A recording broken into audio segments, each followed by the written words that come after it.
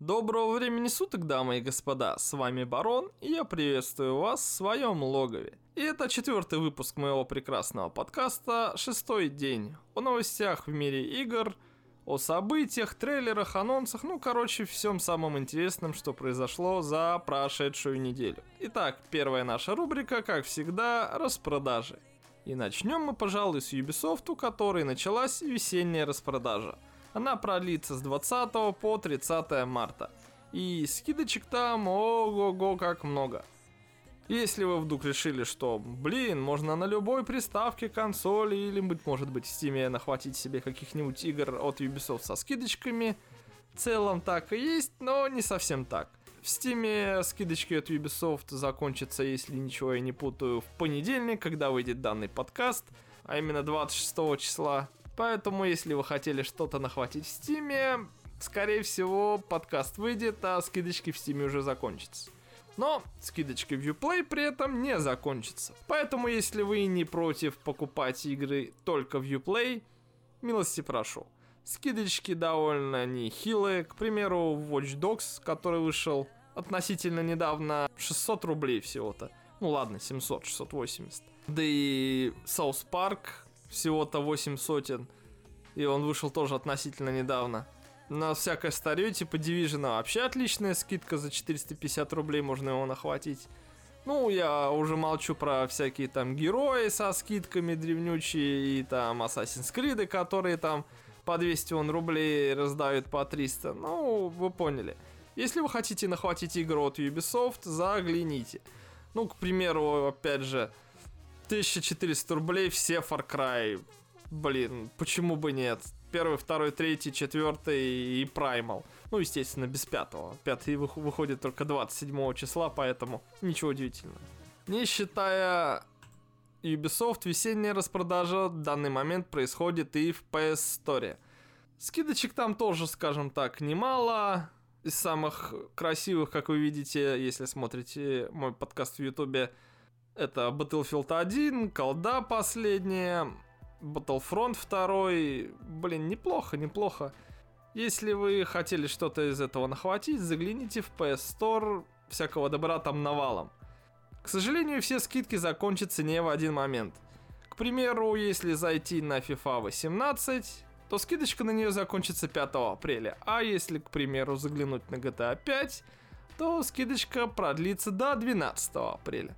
Поэтому, если вы хотели что-то нахватить в PlayStation Store, загляните туда желательно до 5 апреля. Потому что, быть может, до 12 скидки на игры, которые вы хотели купить, уже испарятся. Не считая прекрасных PlayStation, в Steam можно нахватить, к примеру, и не только в Steam, но и в PlayStation Store, и в Xbox Live, второй эпизод Хитмана последнего на халяву до 3 апреля. Спасибо прекрасной игромании, конечно, за эту отличную новость. Если вы хотели попробовать Хитмана или уже поиграли в демочку, но денег вам жаба душит занести за него, то хватайте второй эпизод и вперед. Естественно, в том же Стиме на Хитмана также действует скидочка. До какого числа он там длится? Для какого? Хрен там не написано до какого. В целом даже в Стиме не написано, когда закончатся скидочки, но скорее всего, опять же, 3 апреля. Поэтому, если вы хотели нахватить Хитмана себе, задумайтесь. И замыкает парад скидочек у нас, конечно, Nintendo. Внезапно, да? В магазине Nintendo eShop, в котором можно нахватить электронные версии игр для Switch'а, тоже скидочки. Как вы видите, для Nintendo Switch аж 101 скидочка на различные игры. Естественно, с учетом ценника на Nintendo Switch, вряд ли вы офонареете от этих скидок. К примеру, Skyrim, извините меня, стоит без скидки 4200, а со скидочкой на Switch'е 2800. Или Doom, со скидочкой те же 2800, без скидочки те же 4200. Но, несмотря на всю эту охренеть какую ценовую политику, если вы хотели нахватить каких-нибудь игр на Switch'е себе, то задумайтесь, мало ли найдете для себя что-нибудь выгодное. И спасибо еще раз игромании. распродажа данная продлится до 5 апреля. И на этом данная рубрика подошла к концу. А значит, мы переходим к следующей – анонсам и трейлерам. Итак, данную рубрику мы начнем с халявы. Да, если вы хотите поиграть в прикольный платформер, а именно помочить адских тварей из ада, то в целом ссылочки в описании. Можете зайти на статью прекрасного dtf.ru и скачать там мини-Doom 2. Прикольный платформер про думгая, который мочит гребаных тварей из ада просто толпами. Слева направо, кровища, ну в общем все отлично. Тем более на халяву, почему бы не ознакомиться? Также на прошедшей неделе Rising Star Games объявила, что выпустит игру под названием Рико осенью 2018 года.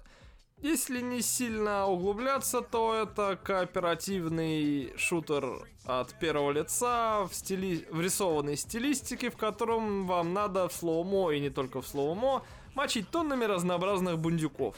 Если вы слушаете мой подкаст на ютубе, то можете посмотреть на геймплей данной прекрасной игры.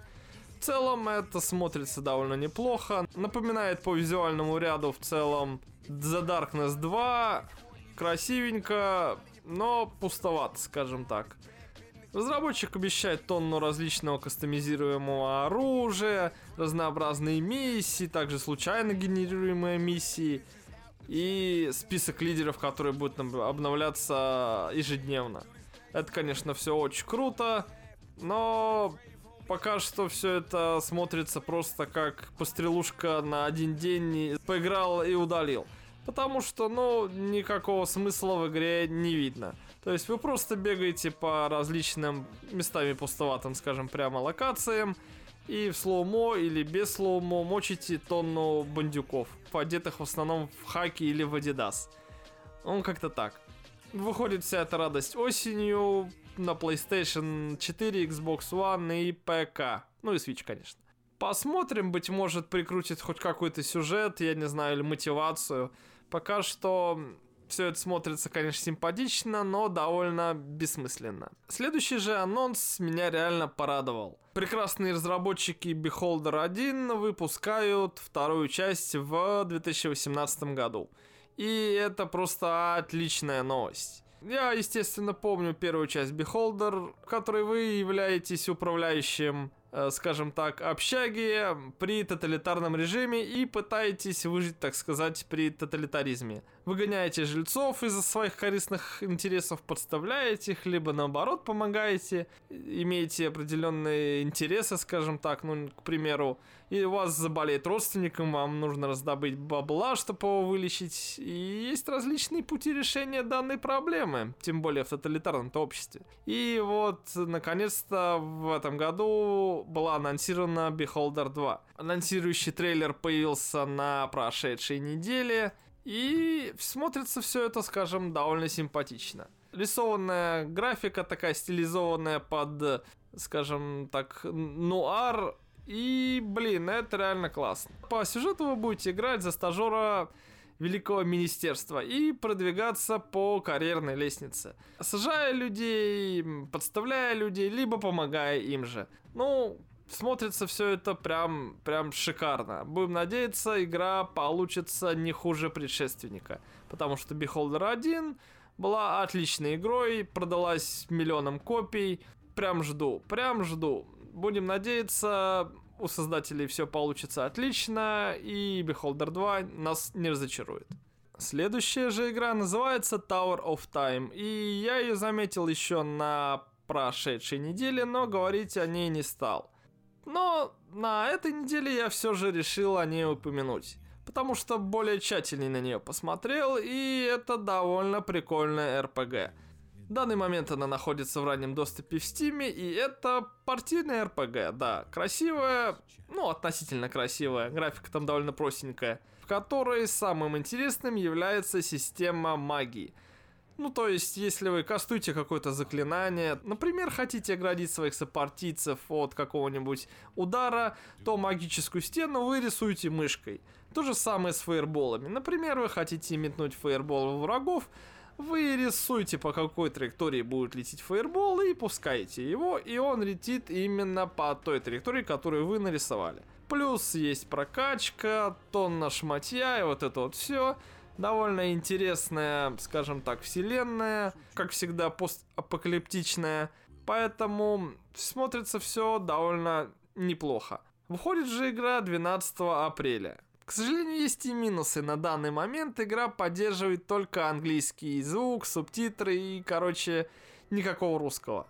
Но и стоит она 340 рублей, поэтому если игра хорошо продастся, разработчики обещают добавить и русский язык, и еще несколько языков, поэтому в целом смотрится все довольно заманчиво. Покупать ее в раннем доступе я, конечно, не могу вам посоветовать, но если вы интересуетесь партийными РПГ, то докиньте себе ее куда-нибудь в список желаемого.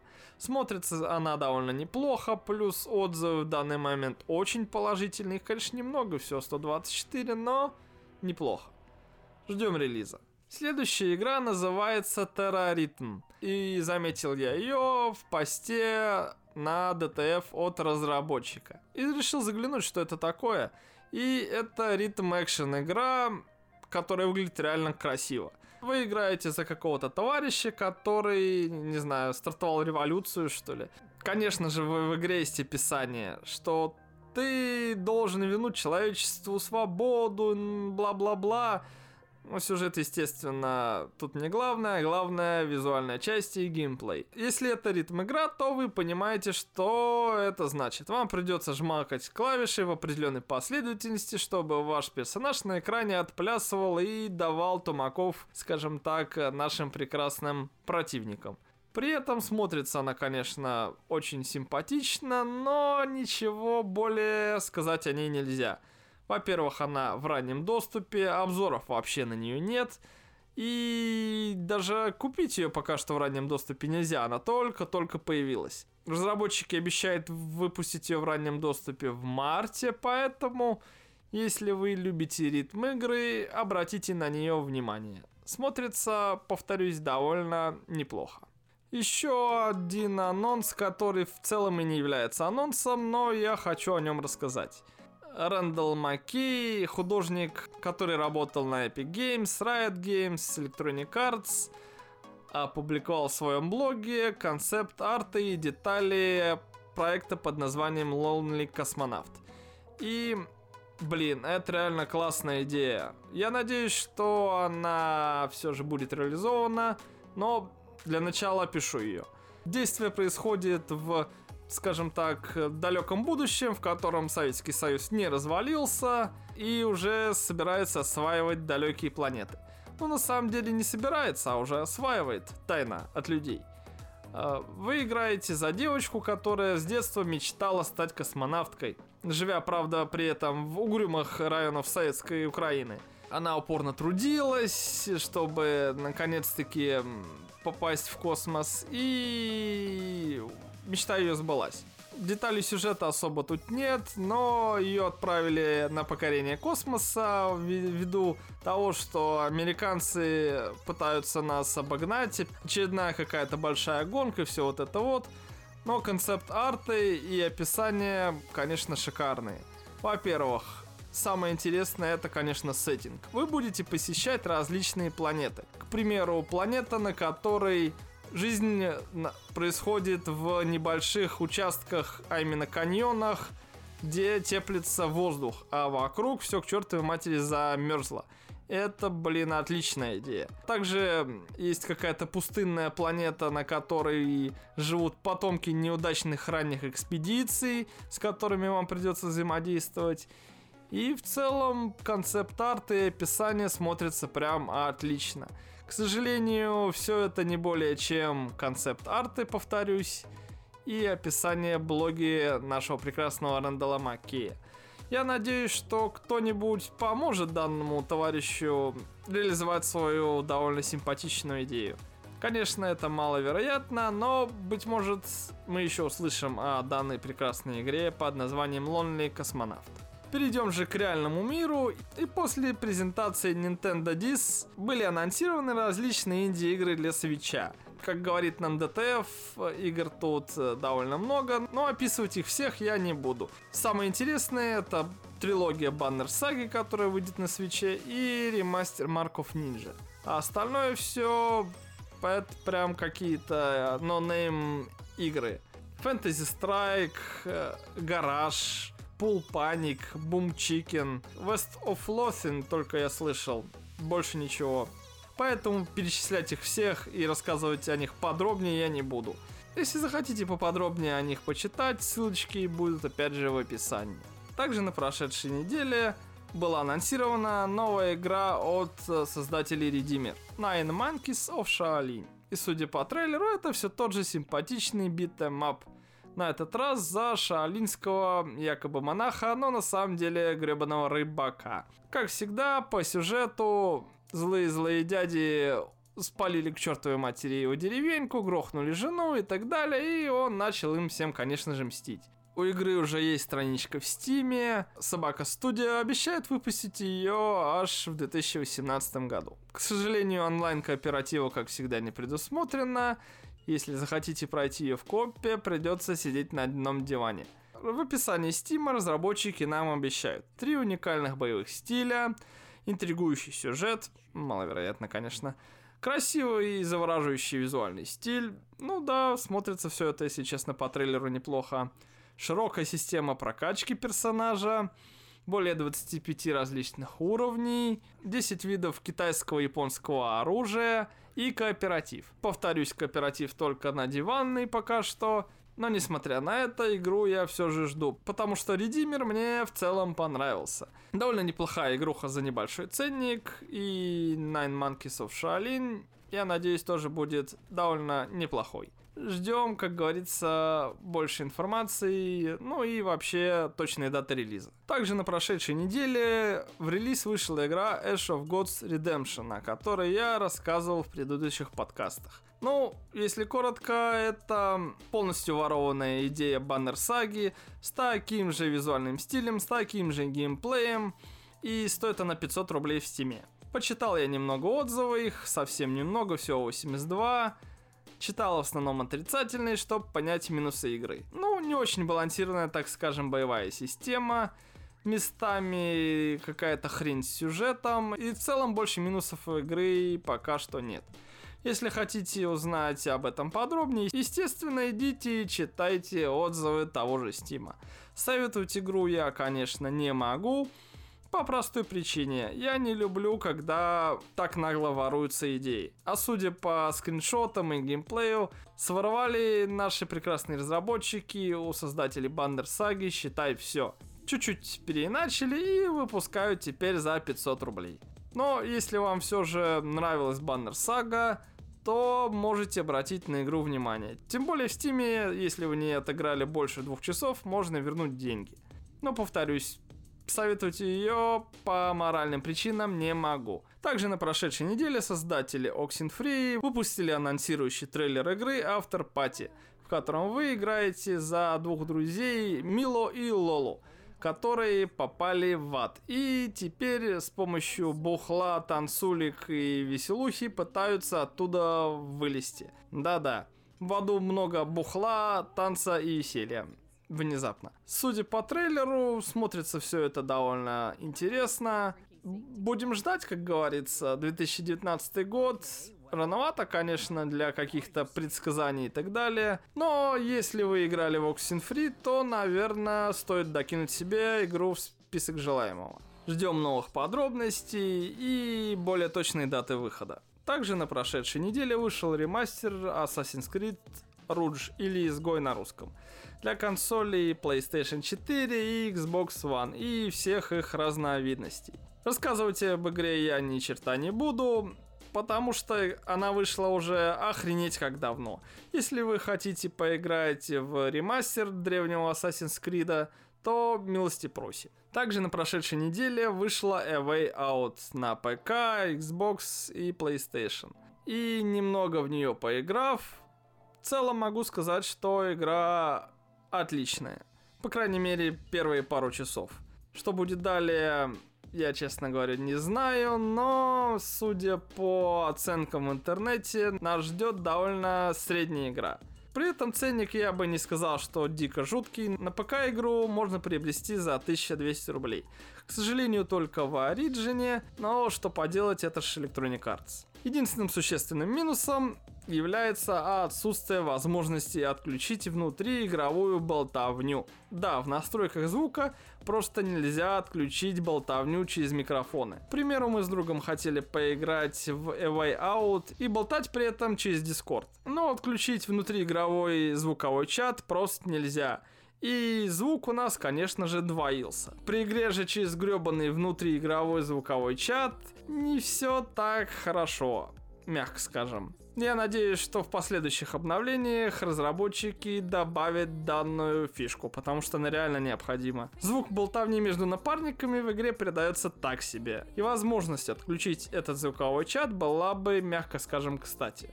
Но, несмотря на все это, игра мне в целом нравится. Более обширное же мнение я составлю, конечно, после ее прохождения, и расскажу об этом в отдельном подкасте и видео, скажем так, через недельку-другую. Ну а мы переходим к следующей новости. Ни на Куни 2 вышла в релиз, и, во-первых, вышел релизный трейлер, на который вы в данный момент любуетесь, если смотрите меня на ютубе, а во-вторых, она вышла без деновы на ПК. И это реально круто. Средняя оценка на Метакритике на данный момент 86 из 100. В основном обозреватели хвалят игру за боевую систему, прикольный визуальный ряд, интересный проработанный мир и отличную музыку. Из недочетов не очень интересный сюжет и плохо проработанные характеры персонажей. Но несмотря на все это, 86 из 100 на Метакритике это довольно немало. Поэтому, если вы хотите поиграть в партийную, я так понимаю, сюжетную RPG, вперед! Ни на Куни 2 к вашим услугам на ПК, PlayStation 4 и Xbox One, естественно. Для Elder Scrolls Online анонсировано на прошедшей неделе новое DLC под названием Somerset.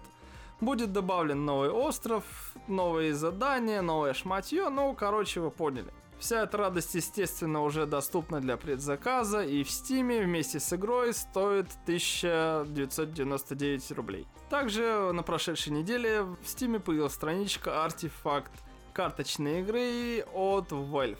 Пока что там ни хрена нет, не считая небольшого описания к игре, в котором написано, что в игре будет 280 карт, 44 героя и запустится она к концу 2018. И если мы уж вспомнили про карточные игры, Magic the Gathering Arena анонсирует еще один бета-тест. Зарегистрироваться на него можно в данный момент.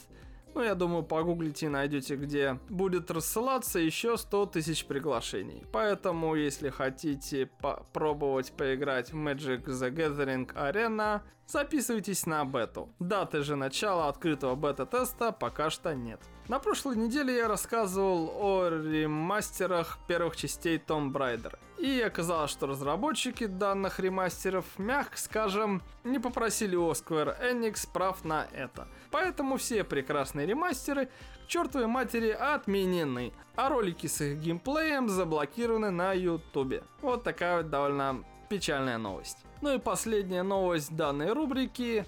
Philips на прошедшей неделе обнародовала результаты тестирования светодиодных ламп с технологией раздачи интернета под названием Li-Fi. И если коротко смотрится, это все, конечно, классно. Вы включили свет у себя дома с этой прекрасной лампой, а она вам раздает интернет. Идея отличная и, надеюсь, она будет развиваться. В ходе испытаний французы из компании iCade обеспечили пропускную способность к интернету на уровне 30 мегабит в секунду. И это довольно неплохо. Ждем дальнейших новостей от Philips и будем надеяться, у них все получится. Включить свет и раздать себе интернет, по-моему, отличная идея. На этой прекрасной ноте данная рубрика подошла к концу. И мы переходим к следующей, а именно к событиям.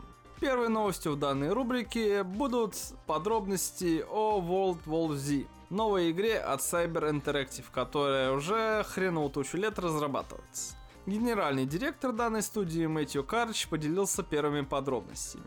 Во-первых, игра будет представлять собой шутер от третьего лица. Во-вторых, будет включать в себя защиту персонажей и объектов и спасение выживших. Это, я так понимаю, будет основным геймплеем. В игре будут представлены различные локации. Москва, Нью-Йорк, Иерусалим, даже корейский аэропорт какой-то. После релиза авторы обещают добавлять новые локации, как написано в прекрасной статье на GameTech. Также разработчики постараются воссоздать огромные толпы зомби, как было в фильме. Не считая этого, в игре можно будет взрывать машины, уничтожать постройки, чтобы менять маршрут движения зомби, и возводить защитные сооружения, ставить мины, турельки, вот это вот все. World War Z разрабатывается для ПК, PS4 и Xbox One, и точной даты выхода игры пока что нет. Также на прошедшей неделе появилась новость о том, что в обновленной версии Burnout Paradise для PlayStation и Xbox хреново туча гребаных багов. Во-первых, на PlayStation 4, извините меня, выкидывает синий экран смерти, что для обладателей консолей, мягко скажем, не самая частая вещь. Также на Xbox One игра вылетает в главное меню, просто перестает запускаться после того, как вы подключились к серверам Electronic Arts. И если все же решите купить, советую подождать, пока баги пофиксят. Появилась отличная новость о том, что Ubisoft, слава тебе Господи, не будет поглощена Vivendi. И это прям отличная новость. Как мне помнится, последние несколько лет Vivendi все хотела прикупить себе Ubisoft полностью. Но, слава тебе Господи, в этом году она продаст все свои акции, а именно 27% акций Ubisoft, которыми владеет. Часть их купит китайцы из Tencent. Некоторые акции приобретет Ив Гильмо, который является генеральным директором Ubisoft. И некоторые выкупит сама компания. Ну что ж, мои поздравления, Ubisoft. Ты таки смогла сбежать от Vivendi. Поздравляем. На прошедшей неделе наша прекрасная ФСБ опять решила нагнуть Telegram. Короче, Верховный суд России отклонил иск руководства Телеграма к ФСБ. И по решению суда Telegram должен передать ключи шифрования ФСБ. В том же иске написано, что ключи шифрования не ограничивают прав пользователей того же Телеграма. Ну да, точно. То есть вы хотите сказать, что после того, как Telegram передаст ключи ФСБшникам, и те смогут читать переписку в Телеграме, как ни хрен делать, это не ограничит права пользователя, ну точно. Ага, однозначно. Права граждан не пострадают, заявляет ФСБ, потому что просматривать переписку можно будет лишь в отдельных конкретных пользователей. Мы будем посмотреть только одних людей, а не всех подряд, блин. Ну точно, я вам, конечно, поверил. Это однозначно будет так. Поэтому я вас поздравляю. Телеграм в нашей стране опять грозятся заблокировать, и на этот раз, возможно, заблокируют. В той же статье на TJournal, которую я конкретненько так почитал, описывается, что даже если Telegram согласится помогать ФСБ, все не так просто. Ключи шифрования меняются постоянно, и я не знаю, и Телеграму придется разрабатывать специальную систему отдачи тех же ключей ФСБшникам. Так, там не все так просто, как говорится. И с учетом того, что Дуров послал к чертовой матери опять наше ФСБ, я не уверен, что телегу не заблочат через месяц-другой. Но, как говорится, поживем увидим. Также на прошедшей неделе появилось обновление насчет брешей в BIOS AMD, о которых я рассказывал на прошлой неделе, а именно о 13 критических уязвимостях, которые нашла некая CTS Labs, которую никто не знал и так далее. Но представители AMD, проверив все это дело, подтвердили, что некоторые из перечисленных уязвимостей все же были найдены. И естественно, они же заявили, что все к чертовой матери залатают, и в ближайшие пару недель выпустят обновление для BIOS, которое исправит все известные им на данный момент проблемы. Также компания отметила, что после установки данных обновлений производительность системы не пострадает. На прошедшей же неделе глава CD Projekt Red немного рассказала о Cyberpunk 2077. Ну, во-первых, он покидал нам пыль в глаза, заявляя, что там будет супер-пупер графоний, мы будем выходить не только на этом поколении, но и на следующем. будущем, бла-бла-бла. Это мы слышали на прошлой неделе. Самое же интересное из того, что он заявил, это, во-первых, возможность создавать своего персонажа при старте игры и возможность выбрать класса. Это довольно неплохо.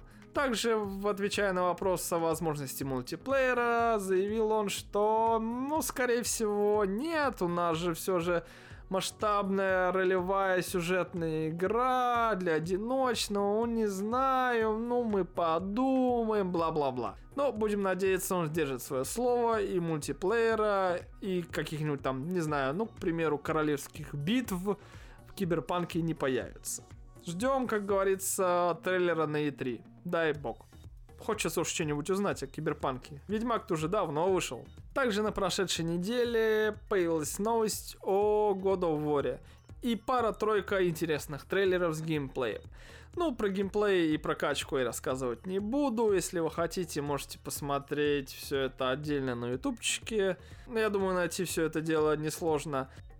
Насчет уровня сложности я не могу не рассказать. Разработчики, а именно технический директор Кори Барлок, поделился подробностями насчет уровня сложности. Их будет 4. Легкий, средний, тяжелый и 4, который прям адский. Он будет, скажем так, создавать отдельный слот сохранения, в котором нельзя будет понизить уровень сложности в процессе прохождения кампании. Мы приложили очень много усилий, чтобы сделать настоящее испытание, а не что-то там. Тут будут меняться враги, они будут изменять тактику, изменять свои атаки, бла-бла-бла, заявляет нам Кори Барлок. Фамилия у тебя, конечно, классная, будем надеяться, ты не врешь. А пока что ждем выхода God of War 20 апреля на PS4. Также на прошедшей неделе Atari представила консоль Atari VCS Video Computer System, которая раньше называлась Atari Box. И если вы смотрите все тот же YouTube, вы можете на нее полюбоваться.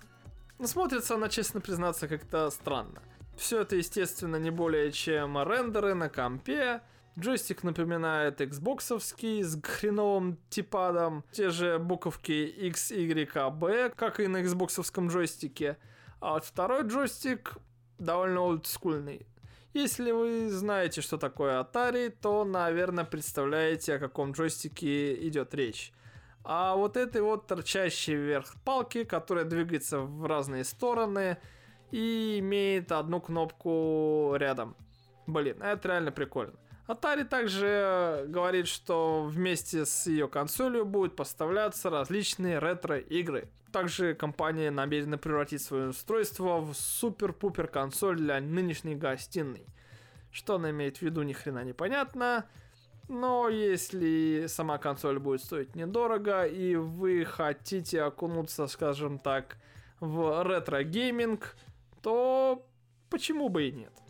Также на прошедшей неделе проскочила новость о том, что Microsoft тестирует прокат цифровых версий игр для Xbox One. Пользователь форума ResEra заявил, что обнаружил в Microsoft Store на своем Xbox новую функцию взять, к примеру, Forza Motorsport 7 на прокат. И это реально классная идея. $21 за трехмесячный доступ к Forza Motorsport 7. Это реально прикольно. Дай бог, это не фейки, и мы, надеюсь, узнаем больше подробностей где-нибудь ближе к E3 или на самой E3. Также на прошедшей неделе вышла статья в The Verge о работе в Telltale Games ее бывших сотрудников. И нынешних, конечно. И они рассказали, что в Telltale Games работать не сладко. Во-первых, последние несколько лет, когда занимались большим количеством проектов, работали аж по 14-18 часов в день, по 6 дней в неделю. И несмотря на то, что количество сотрудников увеличилось аж до 300 человек после успеха Walking Dead, это ни хрена не изменило. Работы все равно было много, и из-за того, что народу стало больше, скажем так, проблем тоже стало больше. Также бывшие сотрудники говорят, что гендиректор Telltale Games воображал себя диким творцом, пытался все к чертовой матери контролировать везде и всюду, был довольно груб и отказывался признавать чьи-либо заслуги после успеха Walking Dead. И с ним было, мягко скажем, тяжело договориться. К счастью, он к чертовой матери свалил из Telltale в 2017. И в 2017 же, а именно в ноябре, из Telltale Games к чертовой матери уволили еще четверть общего персонала сотрудников. Да, хреновенько у них получилось, так сказать, закончить прошлый год. Но успехов им. Надеюсь, больше работать по 20 часов в сутки им не придется. На прошедшей же неделе в рамках GDC 2018 автор сервиса Steam Spy Сергей Галенкин, у которого, кстати, довольно неплохой подкаст «Как делают игры», поделился статистикой Steam за прошедший год. Если коротко, выручка Steam составила 4,3 миллиарда баксов. И с учетом того, что Steam гребет себе 1/3, Valve заработала 1,3 миллиарда тех же баксов. И это, мягко скажем, неплохо. Но при этом 50% общего дохода принесли 100 самых продаваемых игр.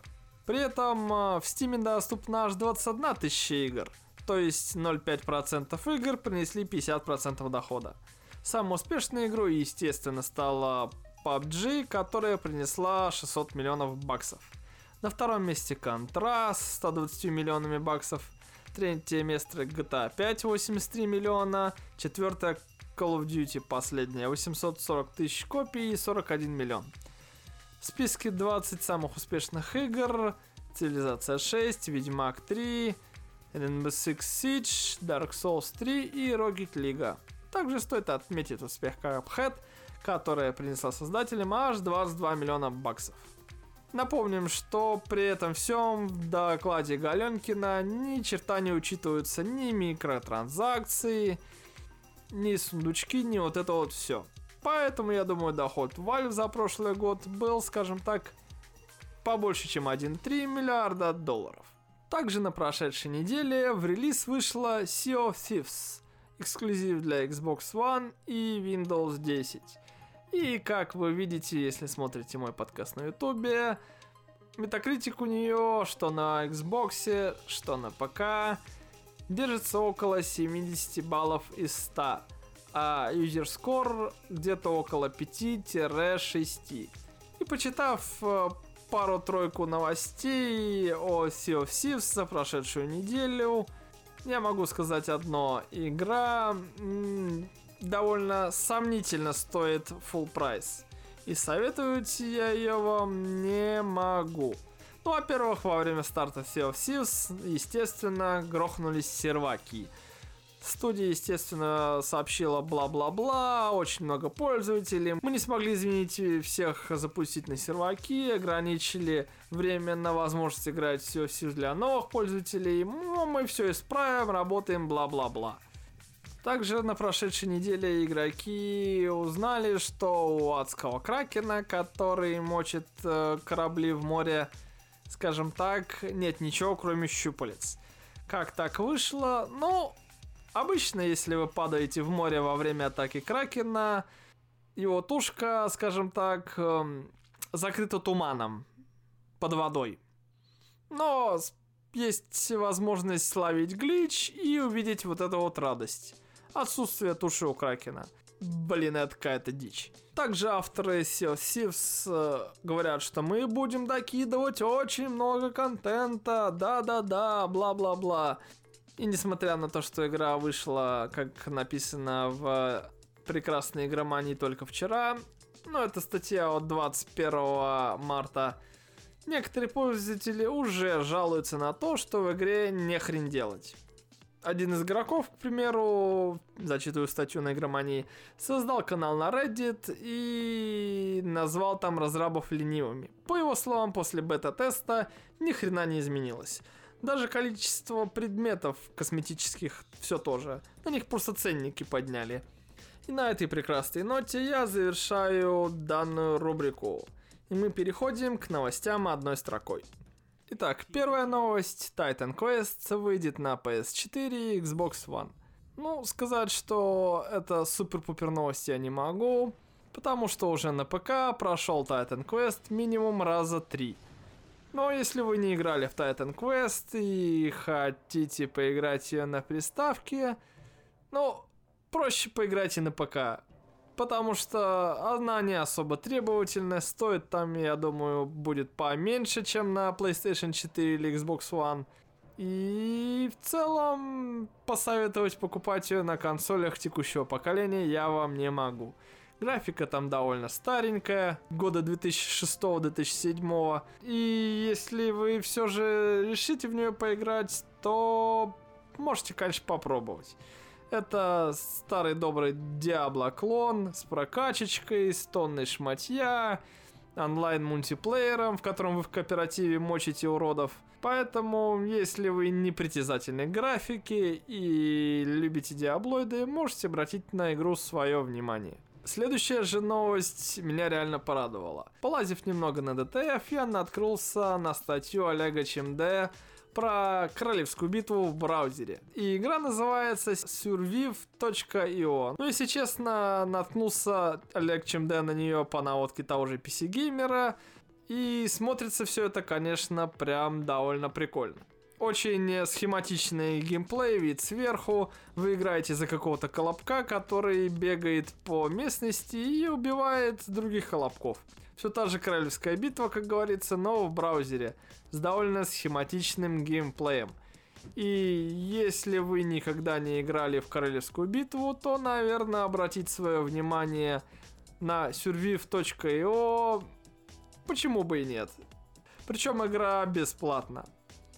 И монетизируется баннерами прямо на сайте. Ну, она запускается прямо из браузера, поэтому почему бы и не попробовать. Следующая новость. Total War Saga Thrones of Britannia не выйдет в срок. Ну что поделать, студия Creative Assembly сообщила, что переносит свою игру с 19 апреля 2018 года на 3 мая. Также на прошедшей неделе студия Цан заявила, что сделает ремастеры своих прекрасных игр серии Myst. Все. В честь 25-летия серии, естественно. Все игры будут переизданы на Windows 10. И также будет выпущен ограниченный тираж на дисках. Точной даты релиза, к сожалению, переизданий Myst нет. Лишь известно, что все они выйдут на Windows 10 в этом году. Также на прошедшей неделе руководитель Bethesda Game Studios Тодд Говард в небольшом интервью директору Insomniac Games Теду Прайсу рассказал о текущих проектах компании. Во-первых, в Bethesda на данный момент работает больше 300 человек. И делают они хреново тучу игр. В данный момент разрабатывается один проект в стадии предпродакшена, то есть только-только начинается разработка, а второй на этапе полноценного производства. Также Bethesda работает над мелкими проектами вроде мобильных игр. В том проекте, который в данный момент находится на препродакшене, будет новая система анимации, слава тебе Господи. А та, которая разрабатывается сейчас, будет иметь старую. Ранее же Тодд Говард говорил, что для производства 6 старых свитков у команды нет требуемых технологий. Возможно, у Bethesda они наконец-таки появились, и именно Elder Scrolls 6 и находится в предпродакшене. А что же за игра находится в разработке, он, естественно, не рассказал. Ранее заявлялось, что Bethesda хочет работать не только над старыми IP, но и создавать новые. К примеру, в преддверии прошлой E3 ходили слухи о проекте Starfield, которое Bethesda могла анонсировать в рамках прошлогодней E3. По утечкам игра принадлежала к жанру научной фантастики, а события разворачивались во вселенной Fallout. Быть может, именно она находится в активной разработке и, возможно, выйдет в этом году. Но это все не более чем предположение, поэтому ждем E3 2018 и каких-нибудь новых анонсов от Bethesda. Также на прошедшей неделе появилась новость о том, что Far Cry 5 можно пройти так же быстро, как и Far Cry 4. Если вы не знали, то Far Cry 4 можно было пройти за 10 минут. Да-да, в игре была довольно быстрая альтернативная концовка. Far Cry 5 тоже можно пройти за 10 минут. Рассказывать о том, как это сделать, я, конечно же, не буду, это спойлер. Но если вы захотите посмотреть альтернативную концовку, нагуглить, как ее сделать, я думаю, несложно. Также, не считая этого, на этой неделе мы узнали, что Far Cry 5 можно пройти примерно за 25 часов. Но это не считая охоты, рыбалки и различных левых активностей. Также на этой неделе для Far Cry 5 появился список трофеев. 51 штука. Перечислять их я не буду, но судя по прекрасной статье на DTF, для того, чтобы выбить платину, а именно забрать 51 трофей, задрачивать игру на 100% не нужно будет. И это отличная новость. Также на прошедшей неделе студия ScarMob, которая была основана выходцами из Ubisoft Massive, объявила о том, что работает над своей дебютной игрой. И по словам главы компании, она будет основана на некой IP, которая считается классикой. Разработчики заявили, что планируют построить целую франшизу и развивать проект при помощи постоянных обновлений. Что же это за классические IP, конечно, никто нам даже не намекает. Но судя по тому, что в студии работают около 30 человек, и штат планирует расширить до 300, это, возможно, будет довольно крупный проект. Это максимум выводов, что мы можем сделать на данный момент из этой новости. Примерной даты релиза у игры, естественно, нету, но говорится о том, что она будет разрабатываться в основном для ПК и делаться на Unreal Engine 4. А в статье же на Игромании говорится, что нас ждет сиквел либо переосмысление некого знаменитого проекта. Во-вторых, игра будет мультиплатформенной и мультиплеерной. Ну, как говорится, поживем увидим. На прошедшей неделе AMD снизила цены на Ryzen первого поколения. Акция продлится до конца марта. 20 марта в World of Tanks вышло обновление 1.0. В игру внедрили новый движок, который просто шикарный, отличный и разнообразный по заявлениям разработчиков, конечно. В игре появились новые эффекты, мелкие детали, бла-бла-бла. И генеральный директор Wargaming заявил, что мы будем поддерживать World of Tanks еще лет 20-30 минимум. Отличная новость. Также на прошедшей неделе NVIDIA объявила о покупке Эльдорадо. С учетом того, что NVIDIA и Эльдорадо владеет один и тот же человек, а именно Михаил Гуцериев, это прям отличная новость. Рыночные аналитики компании SuperData провели сравнение двух самых популярных игр жанра «Королевская битва» – PUBG и Fortnite. И судя по графику, на которую я смотрю, PUBG проигрывает Fortnite. Во-первых, в феврале стриме Fortnite на Твиче смотрело 14 миллионов человек, а PUBG всего 8,7. Доходы Fortnite за февраль 126 миллионов, а PUBG 103. Доходы при этом Fortnite от месяца растут, а PUBG достиг своего максимума в декабре, и доход от него снизился. Ну, ничего удивительного, как говорится. Fortnite, во-первых, бесплатен, во-вторых, ни хрена не тормозит на всех гребаных устройствах и доступен уже и на мобилках. Правда, и PUBG доступен на мобилках, но не суть. Как говорится, удачи одному и второму, победить сильнейший. Ну а мы переходим к следующей нашей рубрике, а именно кино и сериалам. Ну и первая наша новость, конечно же, про бабло. В третьем сезоне Stranger Things зарплаты прекрасных молодых актеров выросли аж в 8 раз. Ну, почти. Участники телешоу перезаключили контракт и получили значительную прибавку к гонорару. С 30 тысяч до 200-250 за каждую серию. Старт производства третьего сезона Stranger Things, или Очень странных дел на русском, запланирован на апрель. Как говорится, ждем. В середине марта в США завершился прокат Лиги Справедливости. И с ноября 2017 года картина собрала всего 229 миллионов баксов. У себя дома, я так понимаю. И установила антирекорд по сборам среди всех фильмов киновселенной DC. Лига Справедливости у себя дома собрала даже меньше, чем Человек из Стали. Человек из Стали 291 миллион, Лига Справедливости 229. Мировые же сборы у нее, конечно, побольше, 657 миллионов, но это все равно хуже того же Человека из Стали, у которого 668 миллионов. И, судя по всему, это, конечно, печально, но ничего удивительного. Если вы смотрели Лигу Справедливости в кино или дома, вы понимаете, почему у нее такие небольшие сборы. Также на прошедшей неделе вышел трейлер фильма «Титан», который снимает Netflix. Я его немного посмотрел, и, это реально что-то интересненькое. Я, конечно же, ни на грамм не доверяю фильмам от Netflix. Они в большинстве своем, в лучшем случае, проходняк, а в худшем просто дерьмо поганое. Но, судя по трейлеру «Титана», что-то довольно интересненькое. Как говорится, посмотрим. Тем более релиз данного фильма назначен аж на 30 марта. Прокат на этой неделе вышел «Тихоокеанский рубеж 2». И, судя по рецензиям и отзывам, он, скажем так, немного отличается от первой части.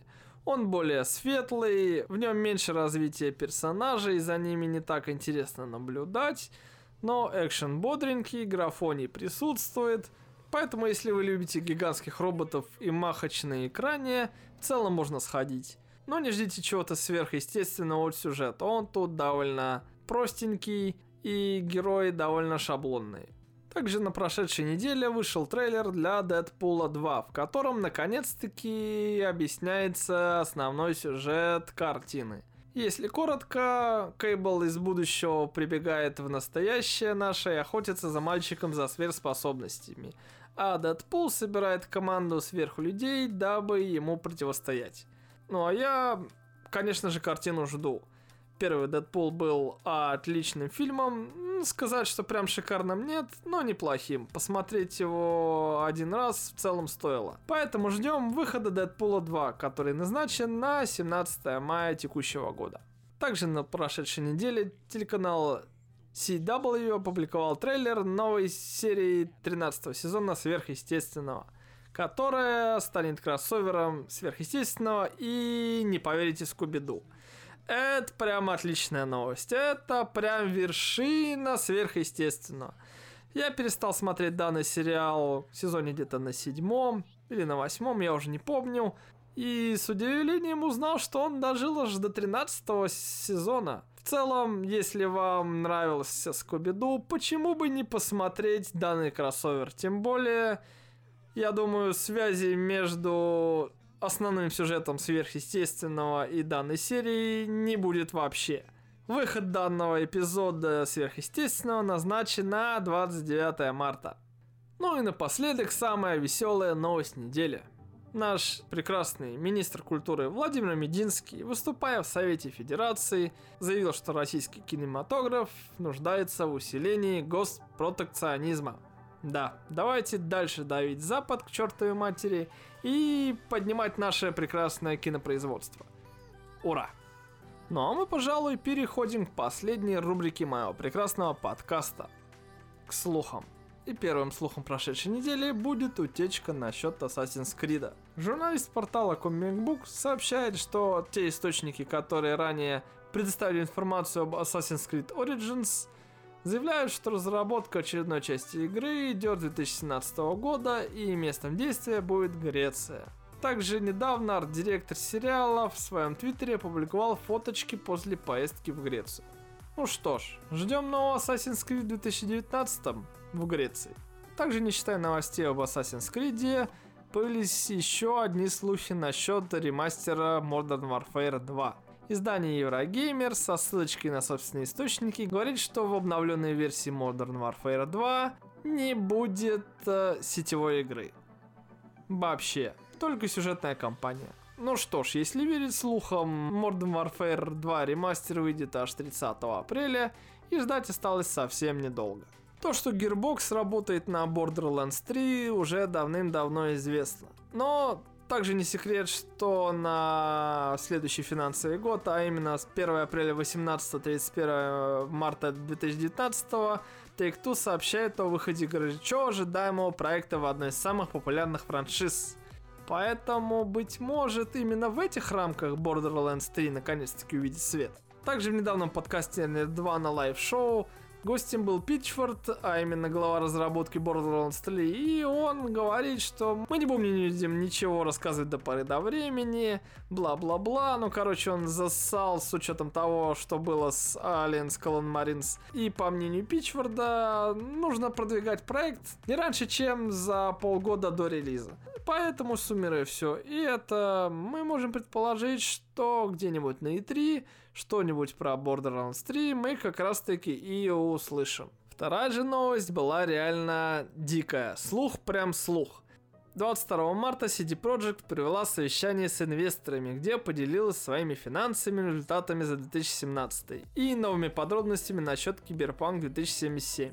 И во время данной прекрасной презентации на сцену вышел разработчик, рассказывал нам там про игры, и внезапно вышел журналист, который сказал: я от Bloomberg, что нам ждать там от Киберпанка, когда там вы что-нибудь объявите? Как заметил ютубер Йонга Е, логотип CD Projekt в тот момент, когда у разработчика спрашивали насчет Киберпанка, как бы так попроще сказать, сзади на экране все немного заглючило и моргнуло. И если смотреть все видео на перемотке, можно заметить 3 буквы Е, чуть-чуть вот тут в углу слева, если вы смотрите мой подкаст, то вы можете это увидеть. А это значит, что Киберпанк будет показан на E3 2018. Ну, как говорится, все это довольно красиво и круто. Также мы можем видеть на этой прекрасной гифке, что до секунду за сбоя разработчик как бы нажимает кнопочку на пульте и происходит глич. Поэтому, да, скорее всего, все это не просто так. Поэтому ждем, как говорится, E3 2018 и что-нибудь новенького о Cyberpunk 2077. Ну и последняя новость на сегодня от той же CD Projekt Red. На прошедшей неделе компания опубликовала очередной отчет для инвесторов. Среди целей в нем значится, помимо выхода Киберпанка до 2021 года, запланированный еще один релиз, сюжетно ориентированный AAA RPG. Ранее говорилось, конечно, что продолжения Ведьмака не будет, но видимо, что-то у них там намечается. Быть может, это будет какая-то новая неанонсированная игра по новому IP, либо расширение вселенной того же Ведьмака. Как говорится, ждем. И на этом 4-й выпуск 6-го дня подошел к концу. Если он вам понравился, ставьте лайк, подписывайтесь на мой канал на YouTube или там, где вы меня слушаете. И еще раз, спасибо за внимание. Услышимся на следующей неделе.